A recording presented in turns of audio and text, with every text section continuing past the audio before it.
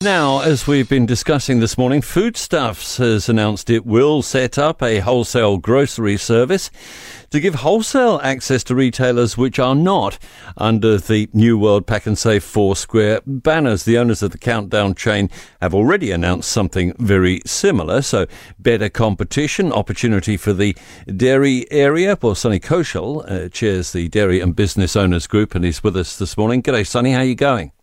Very good morning to you. Now, will this make a difference?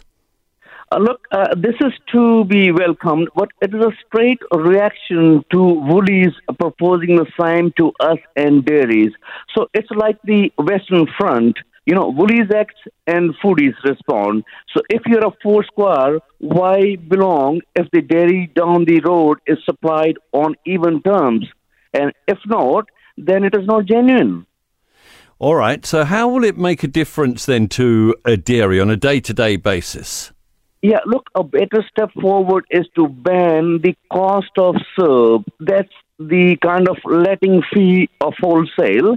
This is a toll on suppliers, and Woolies charge 3% just to supply them. So Woolies less. Our fear is that foodies will increase cost of serve to make up lost margin. That adds cost everywhere, so our suppliers and consumers end up paying. So we need to put, Hungary's approach into the commercial act. So it sounds to me like you're suggesting they'll just shift the deck chairs a little bit and end up still making as much money as they were in the first place, will be paying as much. The only way to make groceries cheaper in New Zealand is to burst the wholesale and distribution duopoly. So forget sites and covenants. Wholesale and distribution is where the big buck saving are. And we put that to the MPs and had good hearing. Why is it that the smaller operators can't go straight to the suppliers without having that middle operator in the middle?